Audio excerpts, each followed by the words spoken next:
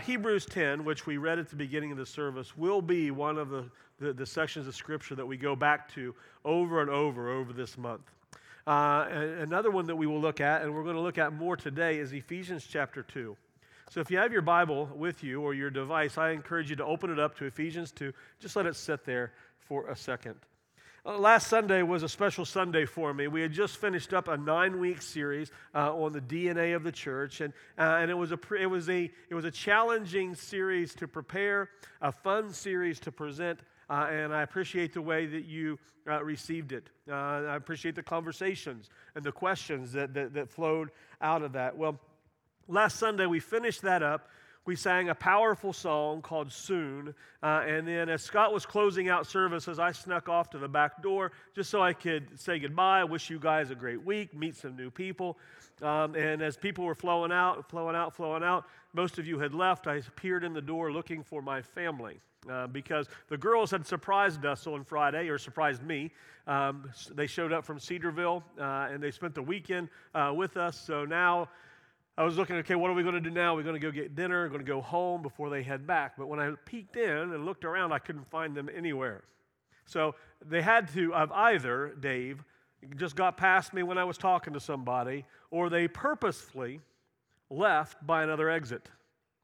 And I remember asking Jeff Howell if he'd seen them, and he hadn't. So at that point in time, I didn't know whether to be a little bit hurt or a little bit impressed that they were able to get out of here without me seeing them. So I leave my phone typically in my office just because I habitually forget to turn it on to silent mode during services, and I didn't want that going off like anybody else's in the room named Patsy that might do that during a service. Did that slip out? Sorry. Right.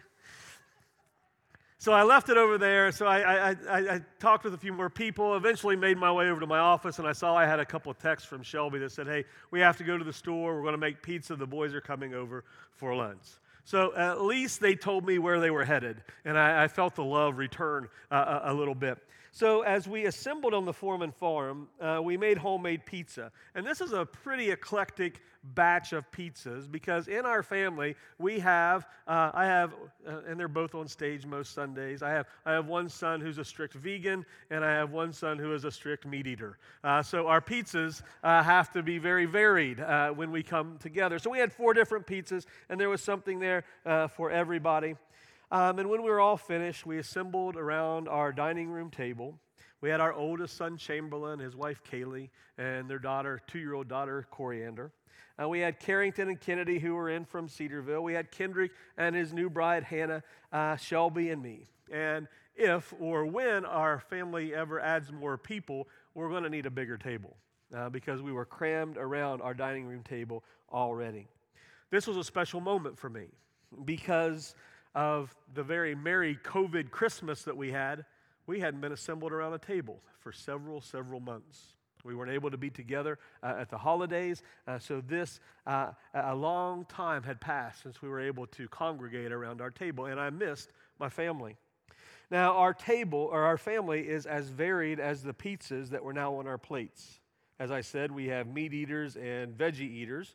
We have musicians and artists. We have athletes and non-athletes. We have professionals and students. We have Ohioans, and now we even have West Virginians in our family.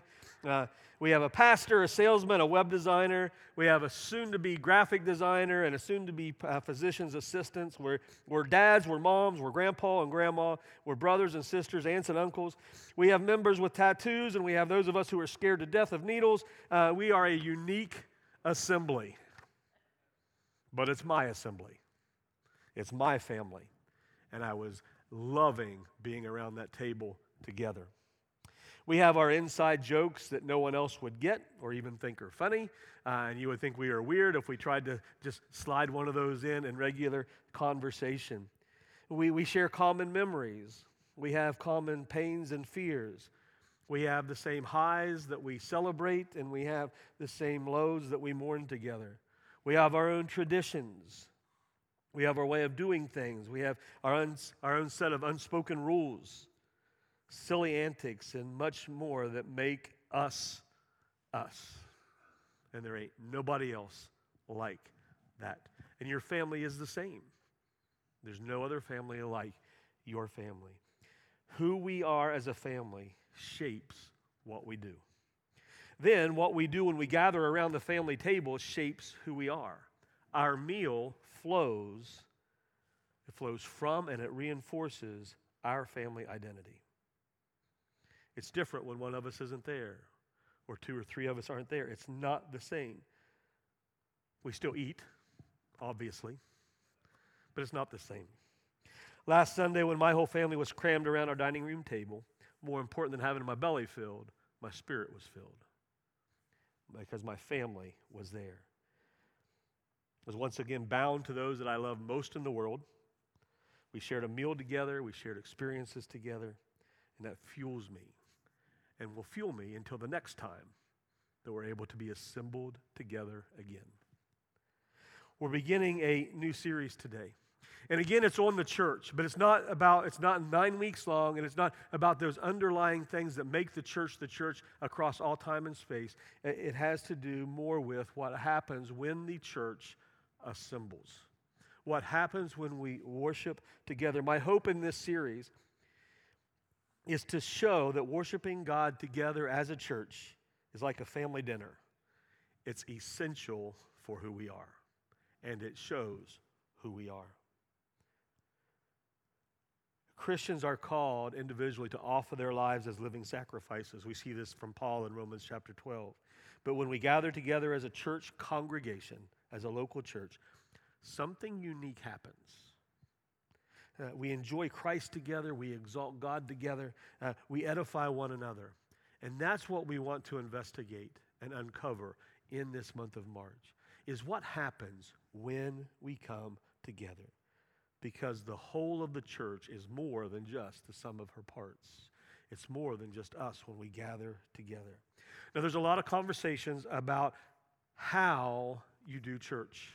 There's questions about when you meet.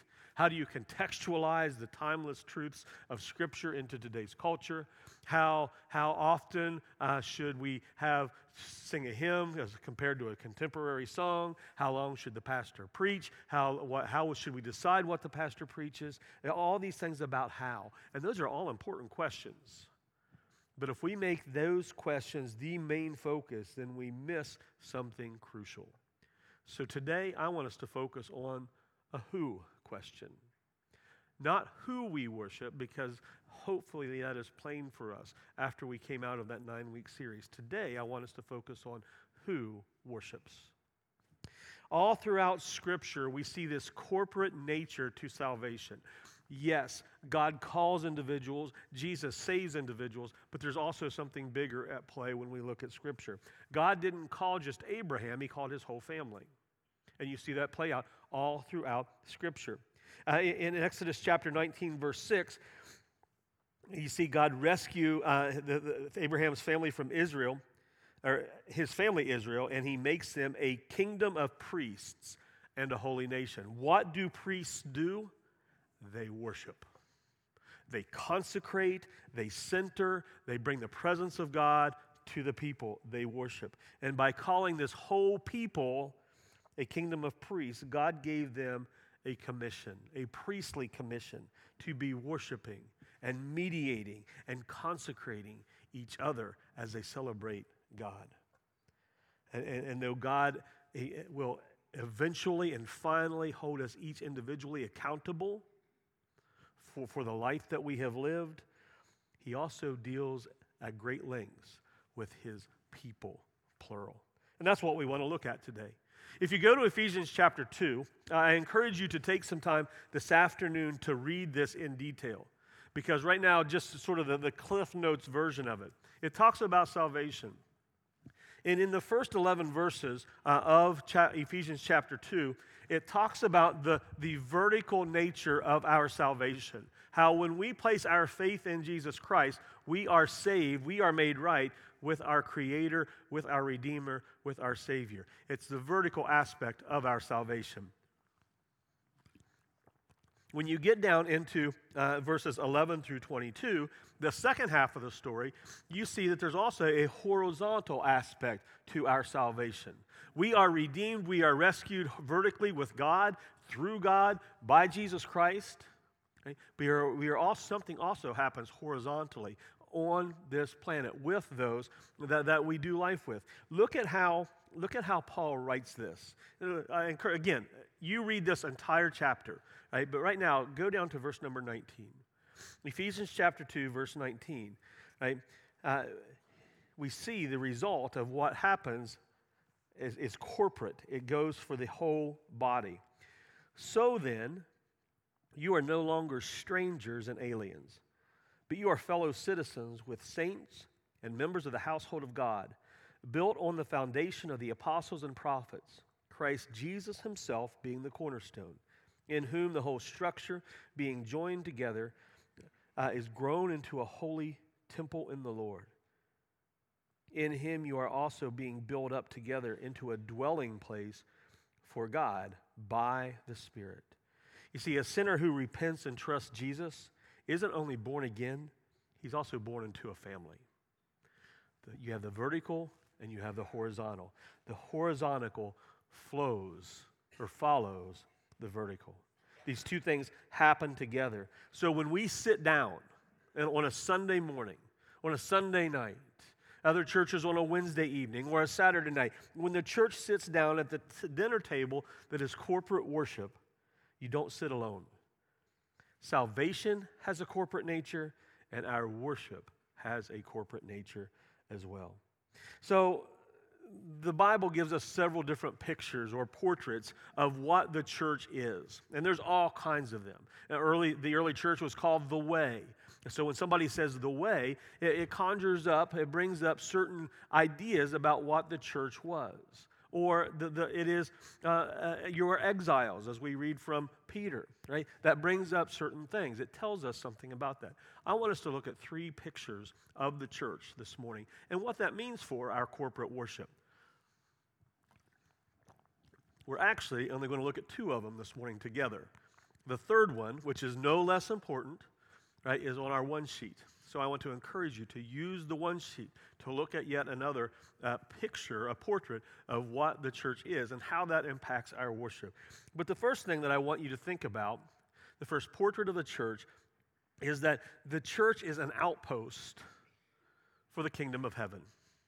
And if outpost isn't a familiar word to you, if you were in the military, you probably have a different picture of it than what a lot of us would. Right? But so think embassy. Think embassy. So in a foreign country, there is a section of ground that is considered U.S. soil. It's an outpost of the United States of America. The people there, right, follow the rules that we follow here. They hold up the same values that we hold here. It's an outpost. All throughout the Old Testament, you see the nation of Israel as an outpost of God for the world. And sometimes that outpost would travel around. Sometimes that outpost was strong. Sometimes that outpost was shattered into pieces.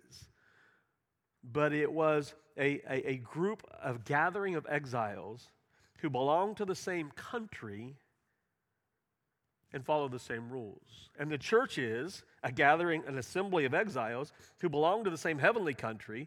We are fellow citizens of Christ's holy nation. Ephesians 2 and 1 Peter chapters 1 and 2 tell us those things. In the Old Testament, you see this. In the New Testament, we become those ambassadors.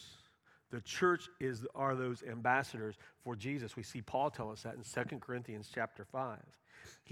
Paul identifies himself with us when we gather. God identifies himself when we gather together. So a local congregation, as if we needed another definition of what the church is, we're going to add something to that. A local congregation is a collection of former outcasts whom the king has justified. He has brought under his lordship and has empowered them to follow his law of justice and love. This means that the church is a preview of what is to come in the New Jerusalem in a future time. You want a picture of what heaven's going to look like? The church should give you a glimpse of that. Imperfect? Absolutely. But it gives us a glimpse of what is to come. We are like a movie trailer for the main event that's coming soon. So what does that mean? If we are a collection of exiles, if we are a part of the kingdom in a foreign land when we assemble, what does that mean for our worship time when we assemble together? I have a few things to throw out for you to consider this week. The first of those is that we assemble as ambassadors, not as consumers. We come here, right, to learn how to better be ambassadors for our King, for our sovereign. The goal of our worship experience is not to entertain. It's not to provide even an inspiring experience. It's to honor our King. It's to elevate him and to make him known. A second thing is that we don't go to church to worship. We worship because we are the church. It's the same sort of reasoning that we talk about with good works and salvation. We do not do good works in order to earn salvation. We do good works because we have been given salvation. It's the same thing with the church. We don't go to church to worship. We worship because we are the church. And if we treat church merely as an event to attend, we're more likely to slip into this self-centered mindset. He just didn't say much for me this morning. Man, that song at the end, whoo, that was bad. Right? When are they going to bring giving back? When are we going to serve communion the way by passing the plates and not by having to deal with the struggles of the little cups? When we see things in the wrong mindset, it changes their meaning to us. And Scripture, the Scriptures we've looked at briefly show us that belonging to a church is integral to Christian life. We gather because it's who we are. We worship. When we worship, we embody. We make visible in space and time our distinct corporate identity. A third thing that I would want you to consider this morning is that everything that we do in worship, everything we do when we assemble, should submit to Scripture. We don't write the script. It's already given to us. Everything that we do should submit to Scripture. Ambassadors don't set government policy, they faithfully apply it. And that's what we do when we come together in an assembly. We don't write the script for what we do in a church meeting. We obey God's orders. Yes, there's a lot of freedom in how we worship. You can just look at the churches around the valley and you can see that there's freedom in how we are allowed to worship and expected to worship. But we've used Scripture as our guideline. Similar to that, a worship assembly is where we declare heaven's judgments. Right? It's not the pastor's pet projects. It's not a rebuttal against everything every time something in pop culture pops up. No. We declare heaven's judgment. We serve as the mouthpiece for God's kingdom. And it's not just true of our sermons. When we confess sin in prayer corporately, when we ask God to forgive us of our individual and corporate sin, we tell the world that we assent to God's verdict against us. And we need Him. We need you to enter. We need your forgiveness. When we sing songs of praise, we tell the world that we agree that our Father delights in the Son and that He is our sovereign King. When we assemble, we exemplify the culture of God's kingdom. The church should be counterculture. When we start to look like culture, we better be careful. When our programs, when everything that we do starts to look no different from the world around us, we are in danger. Our worship services need to be as well. After all, our meetings are like gatherings of exiles on foreign soil. We declare our allegiance to the God of Scripture. We sing our national anthems and our hymns. We teach our Constitution in the preaching of the Word. We issue passports when we baptize. We enjoy a foretaste of a national feast when we celebrate communion together. In all these ways, we disrupt the prevailing culture of our age and disciple believers into more perfect images of Jesus Christ. And the last thing that I would say from this section, or from this idea that we are an outpost of the kingdom, is that our worship assembly should be evangelistic. We don't bend to every whim and direction of the culture, but the church better be holding up Jesus every opportunity she gets. Because Jesus is the only answer to what ails not only the city, the state, the country, the world, everything. Jesus is the answer, and we must be evangelistic in lifting him up, in talking about him. 2 Corinthians chapter 5:20 should be what we echo and shout from the mountaintops. We implore you, we beg you on behalf of God to become reconciled. That should be our message time after time after time. So to sum all this up, since the church is a foretaste of the New Jerusalem, our worship should exhibit our distinct nationality and the pleasant aroma of heaven. It should focus supremely on Jesus, heaven's King. It should embody kingdom priorities. Then, as we worship in this way, God further forms us into more faithful subjects under his rule. That is the church as an outpost of the kingdom. Something else that I want us to consider, right? You're going to look at another one at home, and that's the church as a holy temple. Right? No less important than the two that we were talking about in person. So please, use the one sheet. Look at what it means for the church to be a holy temple and what that means for our assembling to worship. But I want to just ask you to think of the last time that you walked into this room and you just didn't really feel like being here. Ever happened to you? Yeah, you got a full week coming up, or maybe you had a full week and you just want to rest, and you walk into this room or the first service area, and you just don't want to be there. But then something happens. If you've ever attended the first service, now you know who Kay Singo is. If you've ever heard if you live in Williamstown or Marietta and you hear our bell ring every morning, that's Kay Singo. She rings our bell. There's times where I've come in and I'm standing on the front row getting ready for things to happen, and I'm just not feeling it. But then I hear Kay Singo singing at the top of her lungs an old hymn, and things change. Kay's not the best of singers, but man, she's making a beautiful music to her Savior. And it reminds me, dummy, get out of your own way, right? Something's about to happen. I've been in this room before, standing up here as well, and maybe I didn't say something just the right way in the first service, and I'm sort of kicking myself, and I'm not focused on what's going on, and then I look over my shoulder, and this happened recently, where I look back and I saw a brother who I know was going through a dark, dark valley, dealing with all kinds of family stuff and personal stuff and just battling demons on about 17 different fronts.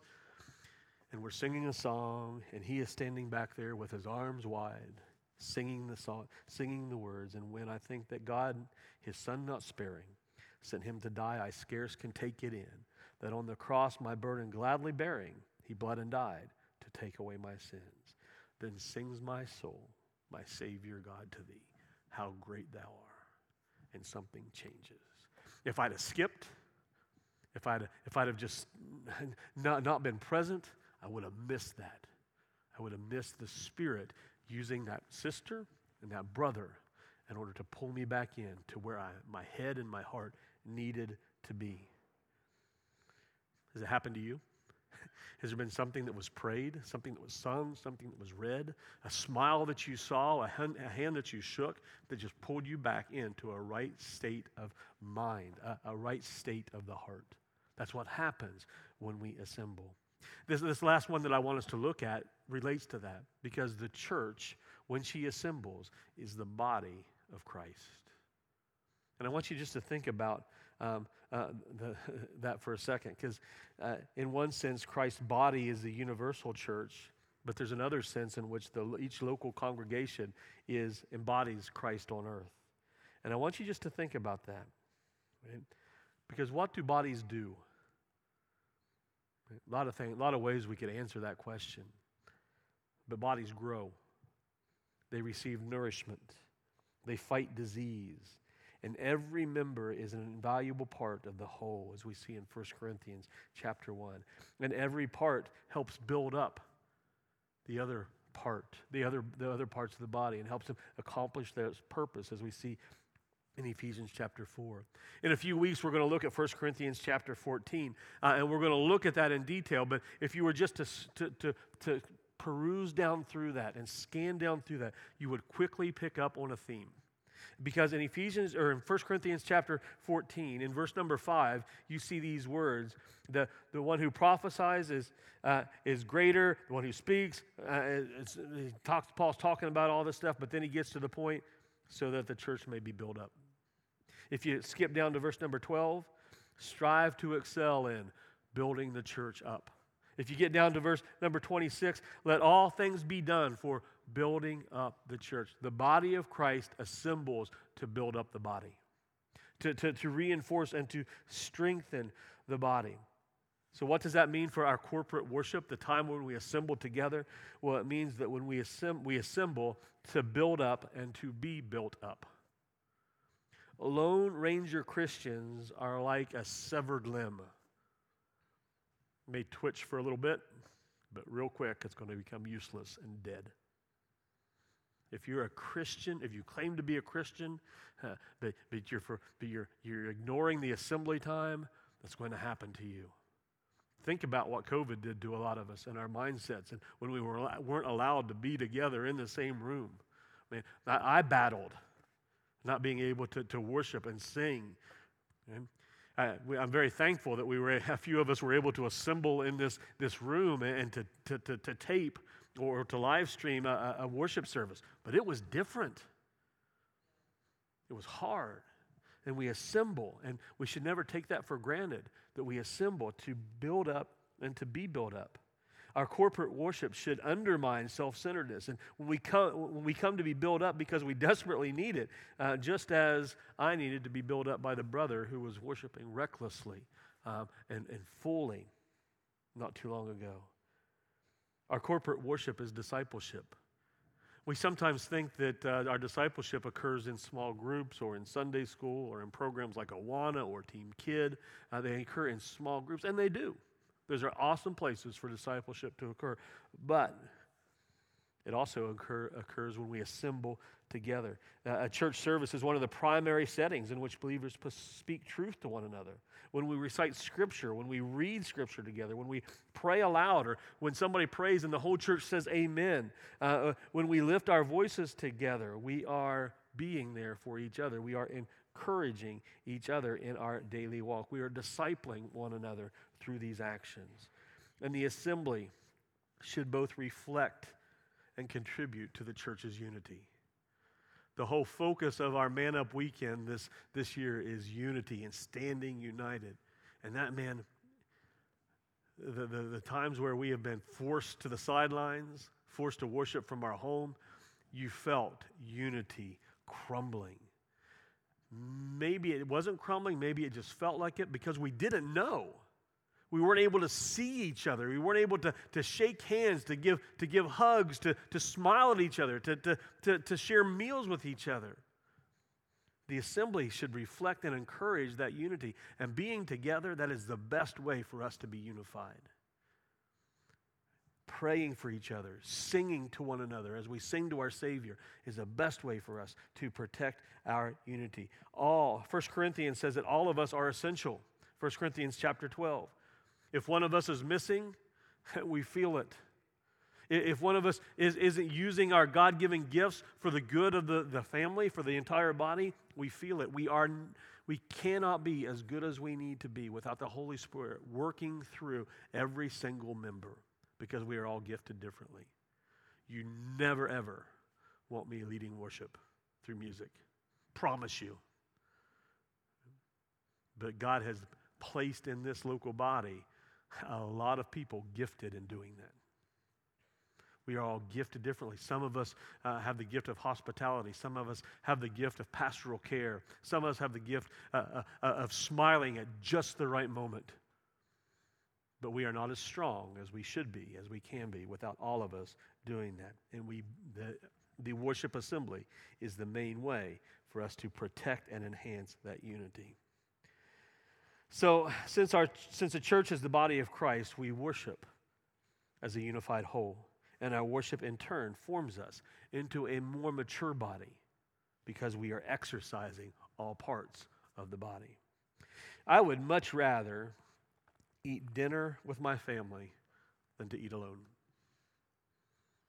I might get to choose more of the menu if I'm by myself, but I would definitely sacrifice that freedom of choice to have my kiddos, my wife, and my grandkid around a table in our home.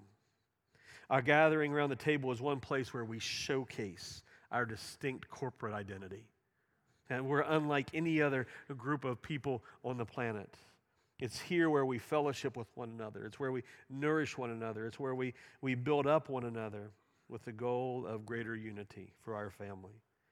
And when there's big gaps between that, we suffer.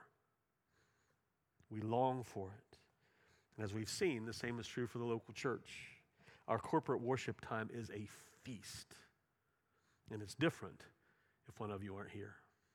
It's different if we aren't meeting together regularly. Christ himself hosts us at his banquet table. We gather in his honor to delight in the richest of the fare possible as we pray, as we read, as we commune, as we celebrate baptisms. We do all this together.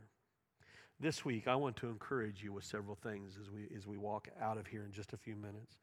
One, right, make sure that you're looking at the one sheet and what it means for us to be and to worship as a holy temple.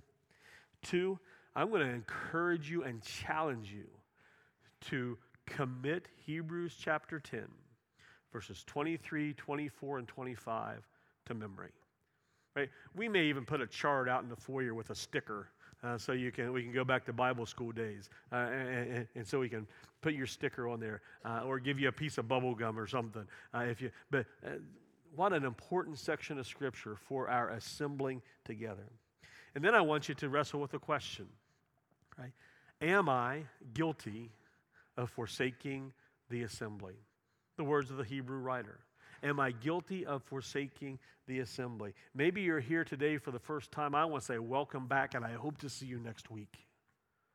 Are we guilty of forsaking the assembly? And maybe today you're watching online. It's not because health is keeping you away. It's just become comfortable. I encourage you to come back to worship with us here. Maybe you watch during the week because your schedule has become so full that there's just not time to squeeze in church on a Sunday morning. I want to encourage you to reorganize some things in your schedule so that you can be here. I look forward to this study. I look forward to us looking at each of the next 3 weeks of what God does, what we do. Why do we come together? Do we have to come together as a body of Christ, as an outpost of the kingdom? And the last thing I want you to wrestle with this week is, how can I better prepare for and participate in the assembled church? Some of us think that preparing for church is making sure we match when we walk out into the daylight on our way here. Or just getting the kids here on time. Or making sure that we by the time we pull into the church parking lot, that we've got all the screams and the hair pulling and everything else before we get out and put on our happy faces and walk into the church building. And all that's tough, I know. But how can we prepare for being here? It's not just showing up. How do we prepare for being here? And then how do we participate? Sometimes, maybe too often, we make the stage the focal point. And I hope through these next 3 weeks that we see that what happens in the pew is just as important than anything that happens on the platform.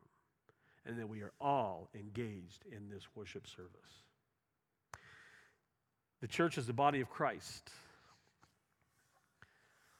If you are not a member of that body of Christ, I want to ask you today, why? Is there something that has turned you off to that group of people? If you haven't figured out by now, the church isn't perfect. The one who died for it is. That's why we needed him. If it's because you're full of hypocrites, the church is full of hypocrites, and you just can't associate, I understand that. And I thought I found a perfect church once, so about 15 years ago, I walked through the doors of this building, and then as soon as the door closed behind me, guess what? This church wasn't perfect anymore because I showed up. You're never going to find a perfect church, a perfect body, but we serve a perfect king. And just as my Foreman family around our table has our own idiosyncrasies and our own inside jokes and our own lingo and our own experiences, so does this body of believers.